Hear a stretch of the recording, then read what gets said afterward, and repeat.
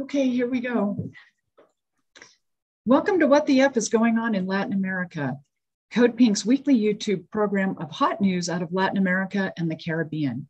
In partnership with Friends of Latin America and Task Force on the Americas, we broadcast every Wednesday at 4:30 p.m. Pacific, 7:30 p.m. Eastern. Last month, Progressive International received a letter from Brazil's Articulation of Indigenous Peoples calling for solidarity in their luta pela vida, their struggle for life, and requesting a delegation to travel to Brazil to witness Bolsonaro's assault on Indigenous people and the environment. Over the past 10 days, the delegation met with an incredible range of political actors in Brazil, Indigenous leaders from the APIB, I hope I say this correct to all of you, Quilombola representatives of the Coordenação Nacional de Articulação de Quilombos, CONAQ, members of Congress from parties such as the PT, PSOL, PSB, and others, local and state government representatives from FARA, trade unions and social movements, including the MST, MTST, and CUT, as well as members of the Panamazonic Social Forum, environmental groups, and civil society actors. Joining us in conversation today is Nick Estes, who just returned to the US from Brazil. In fact, earlier this afternoon, he just returned. Nick participated on the Progressive International Emergency Delegation. He is a journalist, historian, and host of the Red Nation podcast. Welcome, Nick. It's good to be with you again, Terry. How are you? I'm really great, and I'm so honored that you are willing to make time. I know you just got off a plane at noontime today, so it's really wonderful to have you with us this evening. And I wonder if we can start with you sharing with the audience a little bit of your personal story, because who you are and what you are is so crucial to the story we're going to talk about this evening.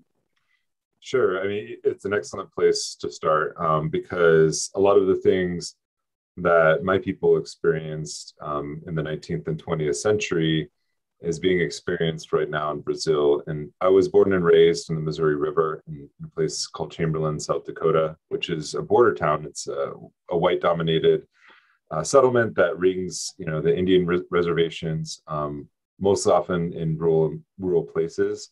I'm an enrolled member of the Lower Brule Sioux tribe. And so in the 1950s and 1960s, the United States began a mass infrastructure development project to develop the Missouri River. And as a result, they installed 5 earthen-rolled dams that affected Sioux tribes or Lakota and Dakota tribes, as well as the Mandan Hidatsa Nation in Fort Berthold, which is in North Dakota.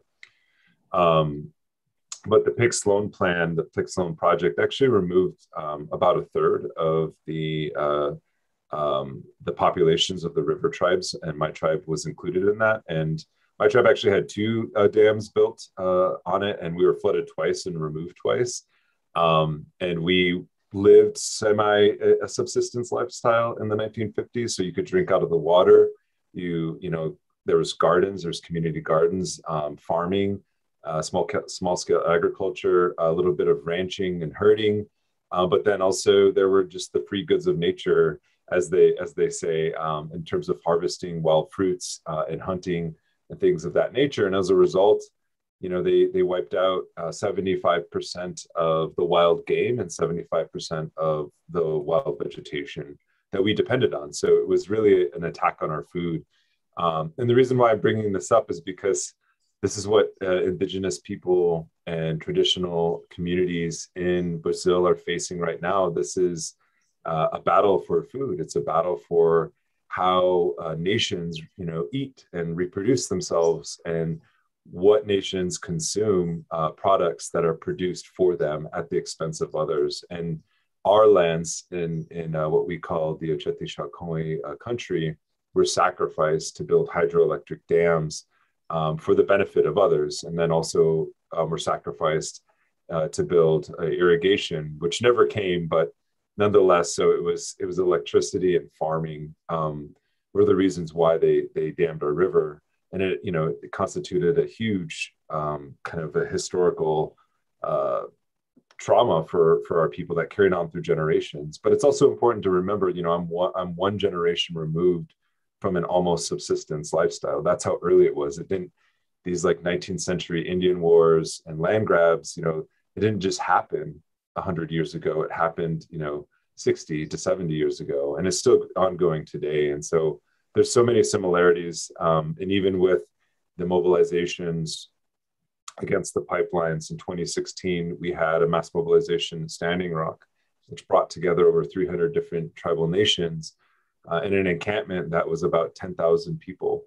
And today, you know, we have, and I know Code Pink has some people who have done solidarity. Red Nation has done solidarity with the Line 3 encampments up in northern Minnesota with the Anishinaabe people. So today, you know, Indigenous people in the United States are still resisting land grabs. They're still resisting large infrastructure projects that are ostensibly for the public good, but we know that this is really just feeding into kind of the profit motive for fossil fuel companies and energy companies like Enbridge and TransCanada. So that's kind of the short, brief history of who I am and where I come from. I think it's so important for our audience to hear this because, you know, we're talking about a model, a cultural and economic and political model that privatizes what you and your people would consider belongs to the earth and does not belong to human beings, period. And we're seeing this all over Latin America. And as you said, it's not just something from 100, 200, 300 years ago. It's a model that still exists to this day in the United States. And also, I think probably the story so many of our viewers are familiar with when you mentioned hydroelectric, controlling water, damming water would be Berta Cáceres situation in Honduras with the Lenca people there. But these abuses and privatization and control of the environment, natural resources, and people is one of, or some of the reasons why so many activists in Brazil had requested this Progressive International delegation.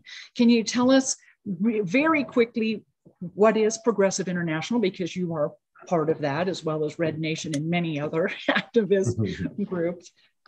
Yeah, so the Progressive International is a network of trade unions, progressive parties, and social movements who's been recently doing, you know, a lot of solidarity work, from things such as doing election observations and doing, you know, political delegations to meet with social movements, or to, you know, in this case, sort of investigate and see on the ground what is happening in this situation, especially under Bolsonaro.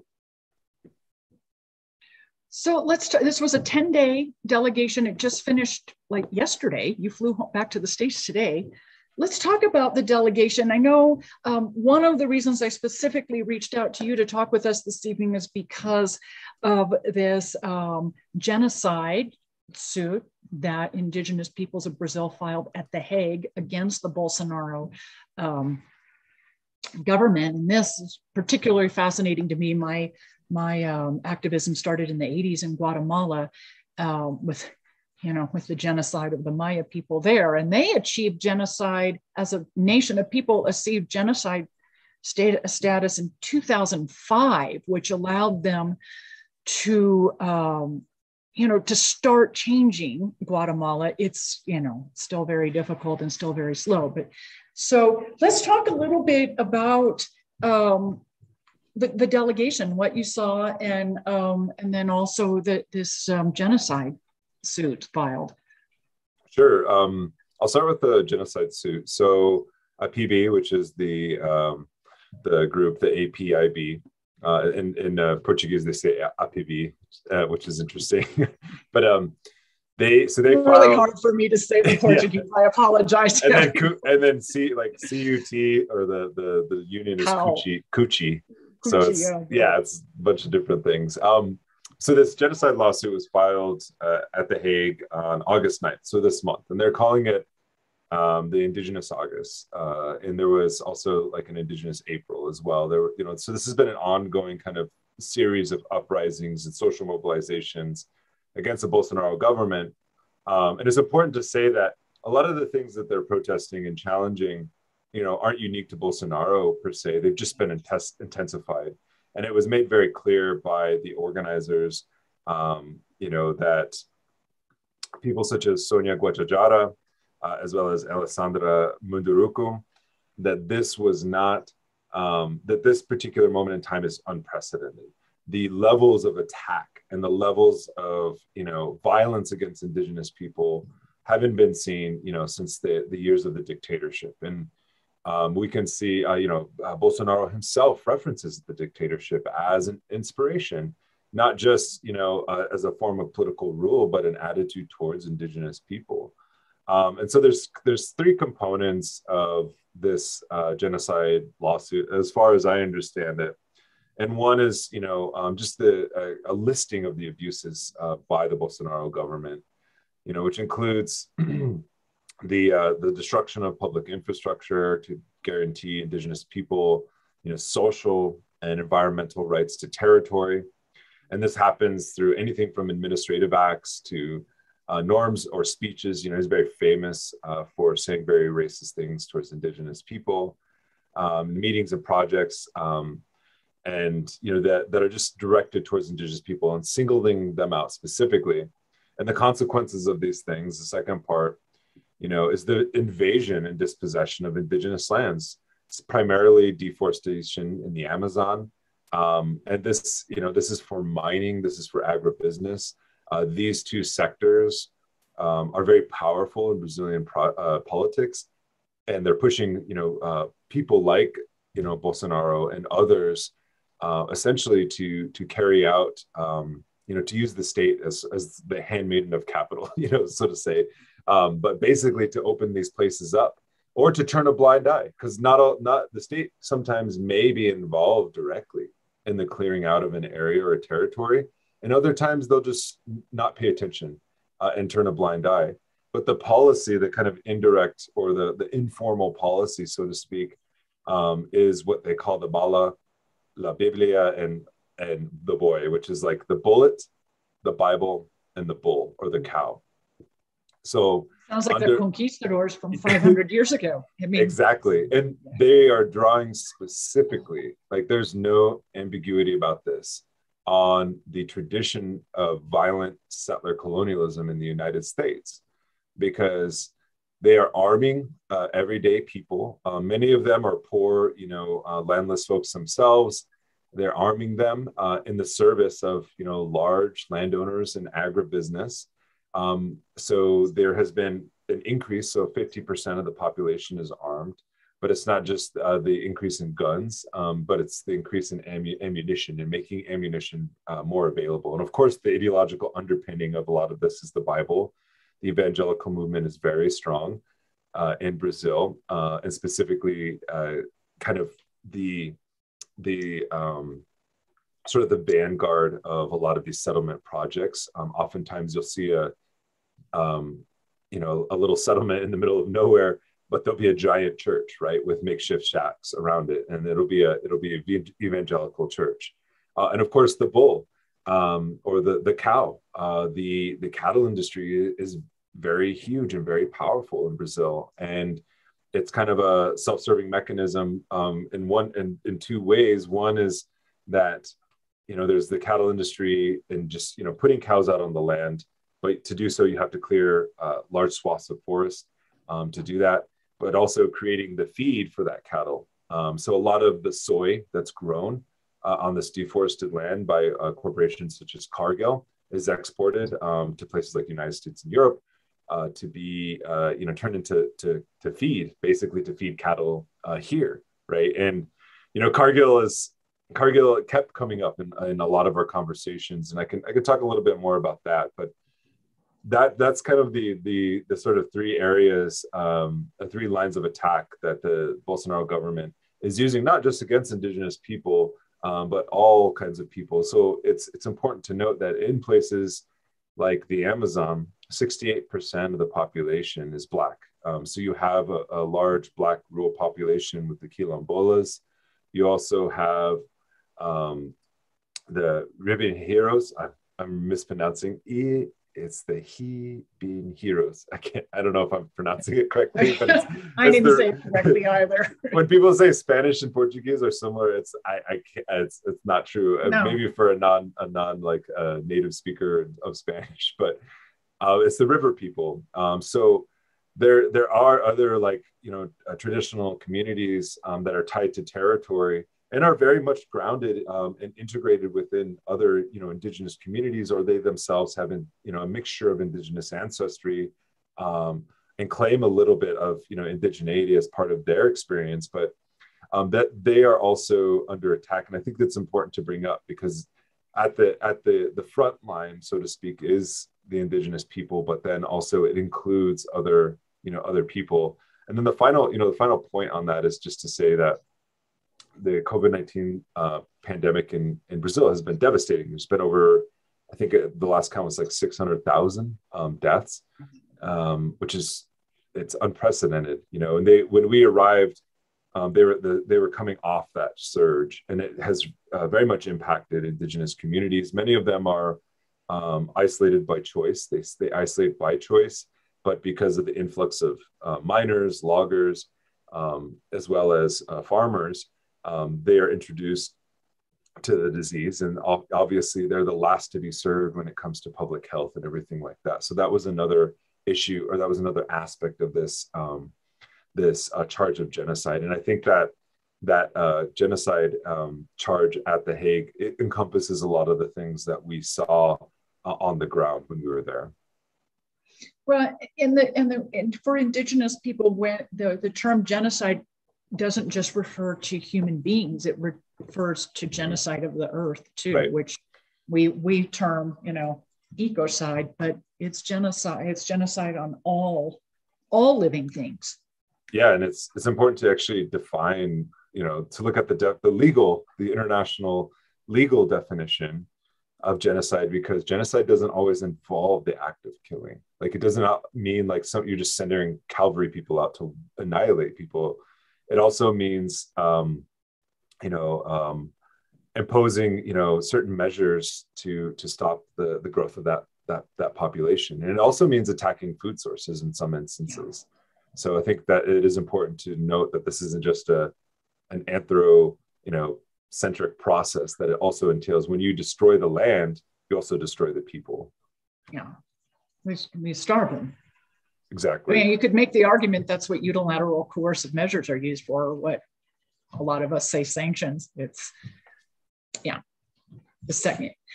So there's a couple things you mentioned that I just kind of want to re-emphasize.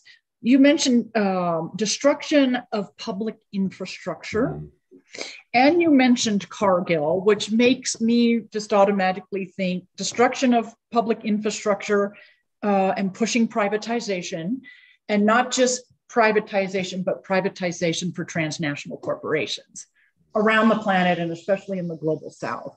And that's kind of, I would say that's the framework, or that's Bolsonaro's main mission, is to help make that happen. Let's talk about the political context of Brazil right now, because this is part of what the Progressive International Delegation was there to investigate and observe as well. Sure. It goes without saying that somebody like Jair Bolsonaro is the result of a kind of global trend of right-wing authoritarianism and neo-fascism. The Brazilian right sees itself very much connected and influenced by the right wing in the United States, and Trumpism specifically. In fact, the week before I went on this delegation, Jair Bolsonaro's son, Eduardo Bolsonaro, was speaking in my home territory for this event about how it's by Mike Lindell, the My Pillow guy, and he was, it was about the elections and how Trump lost the elections.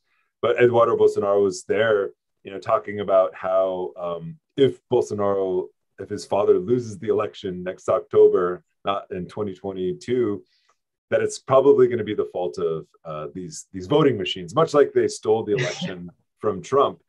But also, it was also said at that conference that, and this is South Dakota, right? This is where I'm from. it's not a very populated state, and it was going on at the same time as the biker rally, where almost 750,000 people descended on the state, not wearing masks, ignoring any kind of social distancing. This is the annual biker rally in Sturgis. Exactly. Yeah. Exactly. Okay. And so he wasn't speaking at the rally, but it was during the event. It was during that whole kind of hoopla. And they said, that Lula is the most dangerous leftist on the planet. And because he could defeat, Bolsonaro, and it's expected that he will. I mean, Bolsonaro isn't polling very well. He's lost a lot of his base of support because of the pandemic, but also because he's not really doing anything. He's kind of ruling by decree. And so there's a similar kind of sense of an attack on or mobilizing the right to attack certain institutions. So on September 7th, which is Independence Day in Brazil, I believe, they are planning a mobilization to invade the Congress, the Brazilian Congress, to invade the Supreme Court, which has been battling the decrees by the Bolsonaro government and the actions by the Bolsonaro government. And you have conservative and liberal judges on the Supreme Court, and also the invasion of the Chinese embassy, and we can see this xenophobia towards China. It's not just a kind of personal animosity towards people of Chinese descent or Asian people in general, but it's an attack on the project that Lula and others had set in motion to sort of delink themselves from the U.S. economy and begin trade relations with China, right? So the kind of geopolitical maneuvering that's going on there, but then also the attack on Congress, because they have been systematically harassing and haranguing members of the Workers' Party, which is the main kind of left force, the largest left force in the Brazilian Congress, and among social movements, because they represent a primary threat, but also attacking other leftist tendencies like the PSOL, which is aligned somewhat with PT in this particular, the Workers' Party in this moment. So you have this polarization, much like we saw in the United States. And so amidst this historic mobilization, where you have 6,000 indigenous people, on their national mall, which is not called the National Mall, but it's similar to the United States.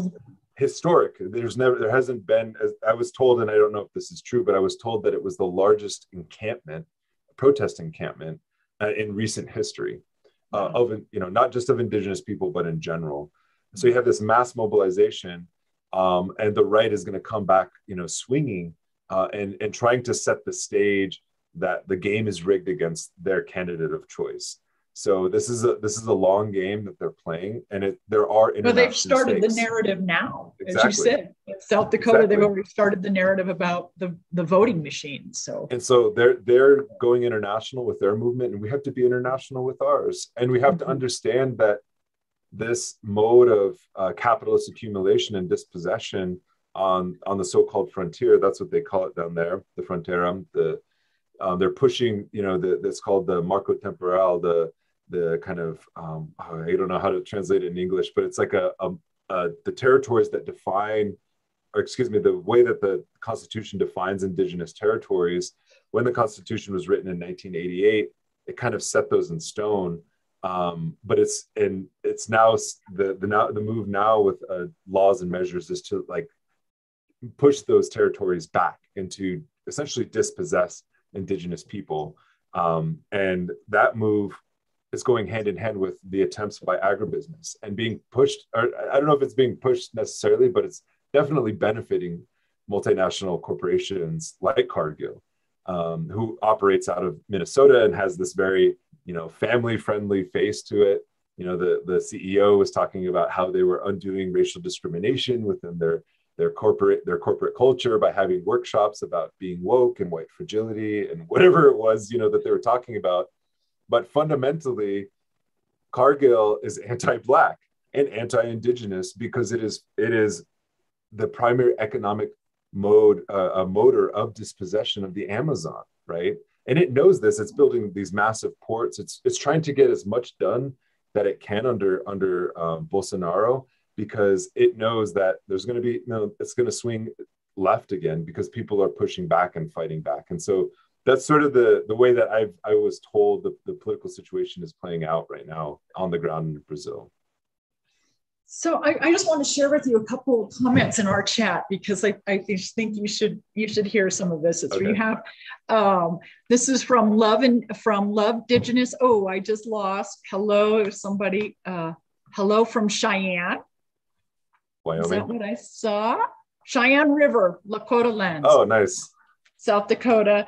And then from Ana Paula Vargas, she's just confirming what you just said. This was the largest camp and mobilization since 1988, when the Brazilian Constitution was approved. Exactly. So let's, we've got a few minutes left. I'm so happy to see how many people have joined us this evening, because this is such an important story to be sharing with everyone. And as you shared with me, Nick, before we went live, it's not something we're hearing much at all about in the US media, Western media in general. So, but of course, Bolsonaro's, reflective of the model the US wants to perpetuate across the globe. So let's talk a little bit about, in our last few minutes, the Progressive International Delegation, specifically the itinerary, where, just so our viewers have an idea of, where you went and who you met with. And sure, it was a fascinating trip. Yeah, and I think after I do that, I'll maybe talk a little bit about what we hope the outcomes are of this trip. Perfect. Based on the people we talked to. So we witnessed the catastrophe that IPV warned us about. When it comes to the violent dispossession of Indigenous Quilombola traditional communities, the assassination of their leaders, and the intensification of extraction of their wealth. And we started our delegation in Brasilia, which is the capital of Brazil. We met with the Landless Workers Movement, or the MTST, and went to one of their encampments, and we had food. We ate at one of their free kitchens that they had, and learned about what was going on there. They call Brasilia the inequality capital of Brazil, which is very true.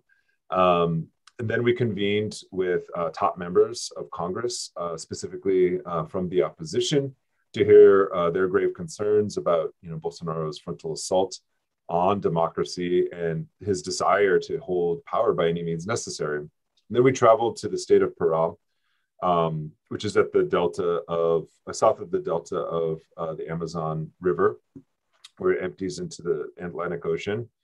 And we sat, one night we sat with about 100, or actually several hundred community leaders until late in the evening.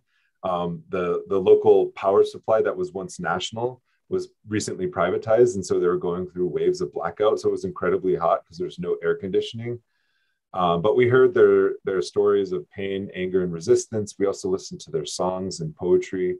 And we talked about, the violent targeting of their lands and lives. And then the next day we traveled deep into the Amazon and met with Quilombola and traditional communities living along the river, who talked about the levels of mercury that they're finding in their waters and the devastation of their lands. And then we returned to Brasilia and joined the Munduruku and the Kayapo and many other indigenous groups in their act at the Luta pela Vida resistance camp in the capital. And we talked about the Line 3 pipeline and how we can support them as an international delegation. And so one of the things that we're looking into, we're asking members of Congress to look into why William Burns what William Burns's meeting, who is the director of the CIA, what his meeting with Bolsonaro was, because we know that the CIA played a role in the Lava Jato, which led to the coup of Dilma and the election of Bolsonaro. We're also calling for further investigations into genocide of Indigenous and Quilombola communities, and calling for an investigation, a congressional investigation on multinational corporations, such as Cargill, and their role in, driving this violence on the land. And then finally, we made a commitment to return in October of 2020 to observe the elections. So that was this kind of a synopsis. Excuse me, 2022. 2022. 2022. 2022. Excellent. I have a few more hellos I want to share with you. Sure. Here's Adam, just hopped on, tuning in from Tewa and Tiwa lands. Am I saying that correctly? Tewa and Tiwa. And greetings from the children of Sun Island, Salash Spokane tribal territory. So, awesome. Yeah. Let's talk about what would you personally, and also the Progressive International Delegation proper, what can you suggest we as activists do to follow up on your delegation findings? What do you need us to do, and how can we do it? So we issued a sort of final statement on the delegation, and I can share it with you and you can share it with others. We have several action items, but I think, the biggest way that we can kind of amplify these voices is to go to the APIB website and read their documents on genocide, which is APIB Official, which is OFICIAL.org, where they have all the information that you need, and they have their calls to action and how you can support Indigenous people. But also, I think we need to look at what role the United States plays in all of this, and especially the corporations and our consumption, because this is an imperialist relation. The economics of imperialism are driving this deforestation. So it's not just a national project of the Bolsonaro government, but it's also the United States is directly benefiting from this, and as well as European nations, because we are a beef consuming nation, right? And it's not just about making, I respect people who are vegans, it's not just about making personal choices, which are good to avoid these products, but it's also investigating the supply chains and regulating them, and also calling for a different mode of how we eat and consume in this country, because right now it's not sustainable. It's literally it's burning up the lungs of the planet in the Amazon. And the final thing too, and this is a request that I had by the Landless Workers Movement when I had a meeting with them.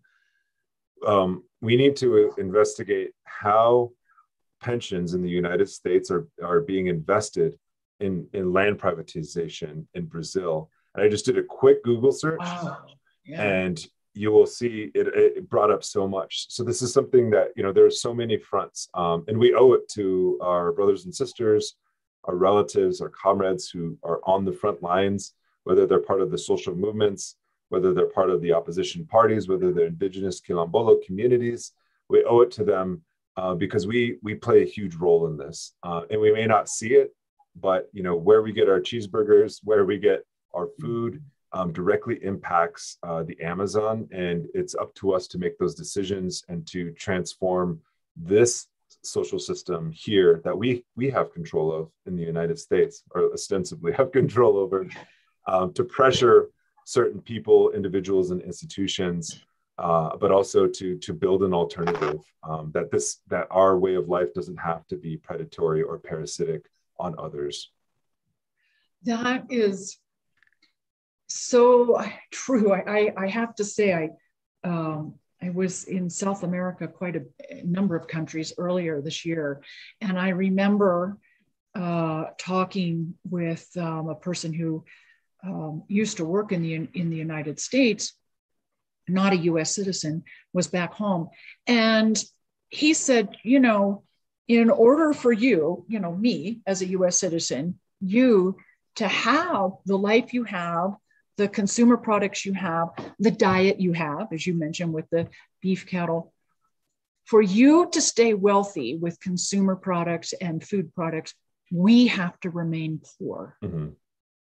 And I mean, that's from somebody, a friend, personal friend who had spent years in the United States with a high education, and, to sit over a beer and hear that come back, in a non-aggressive manner, but to hear that reality, mm-hmm. that for you to have what you have, I mean, you, Terry, and your fellow U.S. citizens, we have to remain poor. Mm-hmm. And I think that's the entire global South for And, basically the last 500 years. and this is a food rich country. There's so much food that comes from the Amazon, that's created locally and produced locally within Brazil. But why are people starving? Why are people going hungry? Yeah. And that's the question. Yeah. This is the dynamics of imperialism. We have a role to play in that, and so we have to own up to a responsibility, because there's so many beautiful alternatives to that kind of extractive project going on the ground, whether it's the MST, the MTST, the indigenous mobilizations, the quilombolas. They are very inspirational. Like, the movements are very powerful and strong. Their leaders are amazing, and we have so much to learn from them. And they have the alternative, and so it's our job to support them and to ensure that they have a fair and democratic process. Because we know that the CIA has the U.S. has inserted itself in their democratic process. So let's. Is there anything that that you'd like to say before I let you go this evening? Anything that I've missed or that you want to reiterate? Or I would just like to say that being in Luta pela Vida was life altering for me. It was, I don't know how to put it into words. It was very, not only was it like a spiritual experience, but it was very like empowering to see all the different groups of indigenous people come together. And they're very diverse, much like the United States. They're very diverse in their language, their culture, their customs, the things that they wear, everything, the way that they carry themselves. And it was just a reminder that there's so much at stake in this moment in time that we can't really be, hostages to a politics of cynicism. That here you have the most, one of the most oppressed groups, sectors of society in Brazilian society that traveled days and mobilized, right? Because they have an alternative. They have, it's not just an exclusive thing for indigenous people, but they understand the role that they play in this broader movement. And for me, like, we're in this moment where there seems to be like a lack of mobilization on the ground under Biden. People may be fatigued because of the pandemic and 4 years of Trump. But, there are movements that are going on right now that are historic and very revolutionary. And, we need to pull ourselves out of that kind of that politics of cynicism and pessimism and really look at the very positive social movements that are underway right now, especially coming from the South, because we have so much to learn from them. And especially their collective power, their disciplined nature are just so mind-blowing. It's beautiful. It's very, it's really inspiring to hear you say this, because this is part of who you are as a person as well. Your family heritage. And so for you to be inspired is very powerful for me to hear. I see what indigenous nations, people are doing across the planet, and including in the United States. And I guess for me, it's really powerful to see the difference, and important to understand the difference among a nation of people who see themselves as integrated with nature, as part of the web of the entire earth, versus being in a paradigm where human beings rule over everything. And it's just, to me, that is a paradigm that is basically going to prove to be the vanguard of humanity. We either accept that we're part and, not the rulers over everything on the planet, but we're part of the entire web. And absolutely.